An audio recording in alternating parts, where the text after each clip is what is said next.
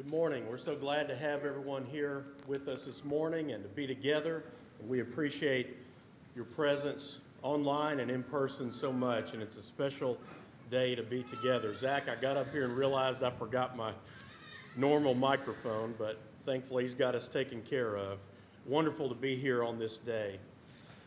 James, in chapter 2 that we're looking at, the end of chapter 2, he returns to something that he started looking at, that he brought up in chapter 1, about being doers of the word, if you remember that towards the end of chapter 1. And then in chapter 2, verses 14, he asks this shocking question to the Christians that he's writing to and also to us. Look at James chapter 2, verse number 14. What good is it, my brothers, if someone says he has faith but does not have works? Can that faith save him? That ought to get every Christian's attention, to ask, can my faith, the kind of faith that I have, that is demonstrated in my life, is that a saving faith that I have? And then he uses a real life example and asks this question again in verse 15 and 16. If a brother or sister is poorly clothed and lacking in daily food, and one of you says to them, go in peace and be warm and filled, without giving them the things needed for the body, what good is that? He's saying, what good is your faith if you're not doing anything with it, if it does not have works? And then he gets to the point that he's making in verse number 17. So also faith by itself, faith alone, faith by itself, if it does not have works, is dead. If faith doesn't have works, it's dead, James tells us. I remember one particular show and tell day in second grade at East Texas Christian Academy. Did y'all have show and tell? You remember that? And I remember my friend Cody Mitchum. You may have known the Mitchums from Shiloh at the time when I was growing up. Cody got up. It was his turn for show and tell.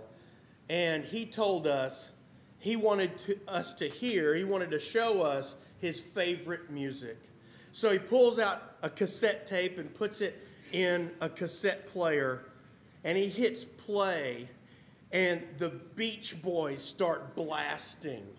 And we were amazed. We were just stunned. And not only did the Beach Boys start blasting, Cody starts dancing in place the whole time. He plays 2 songs, I think, Beach Boys songs, and he dances the whole time in our second grade class at ETCA. It was awesome. I don't remember anything anyone ever brought to show and tell. Anything I ever brought to show and tell, all I probably had was like a Hot Wheels or something like that, or a rock from the backyard. But no one forgot what Cody Mitchum did that day, that he played the Beach Boys for us. And whether you liked them or not, it was awesome. But why is it that we remember that he liked the Beach Boys?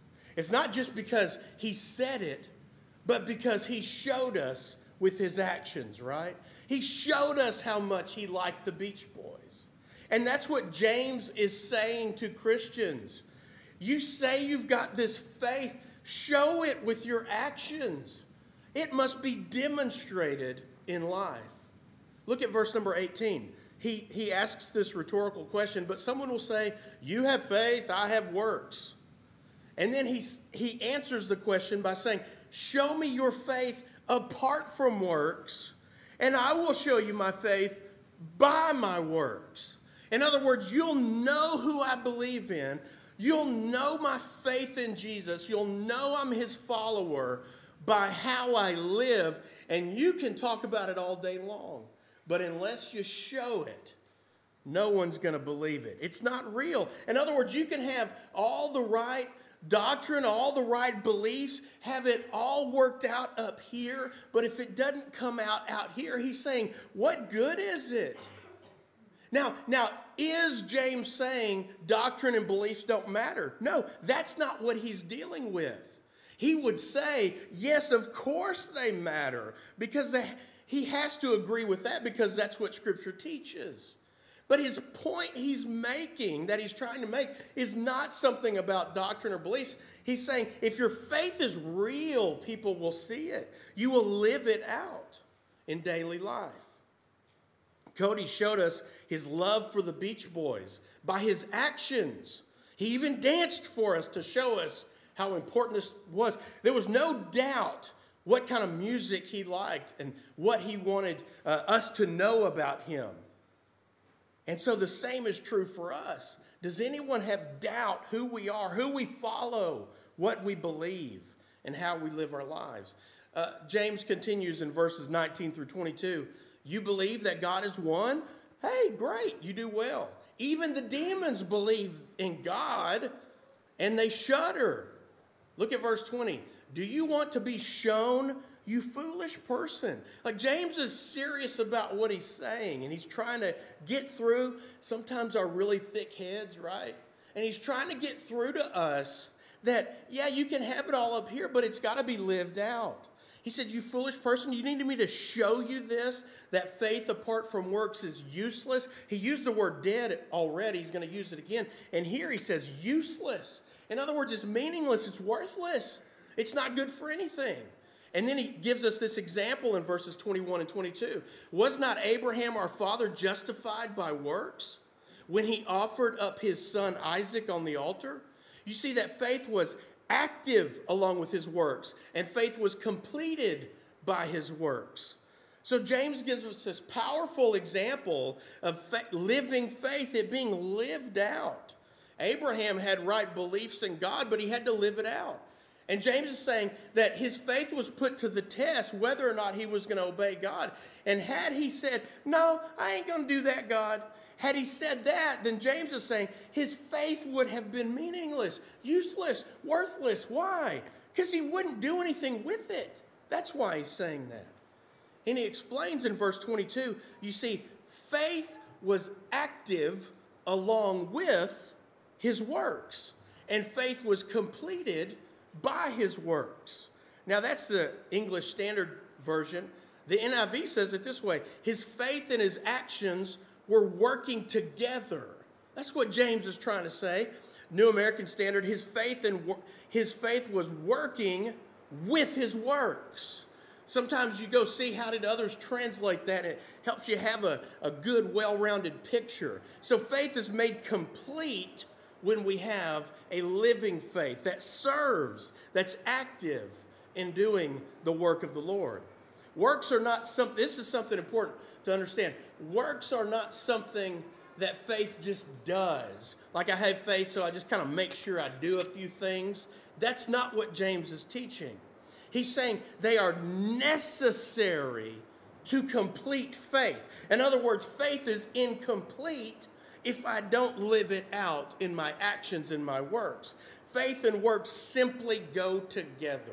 That's what he's saying. You can't have one without the other. So works without faith, well, you're just doing a good deed, and that's a good thing.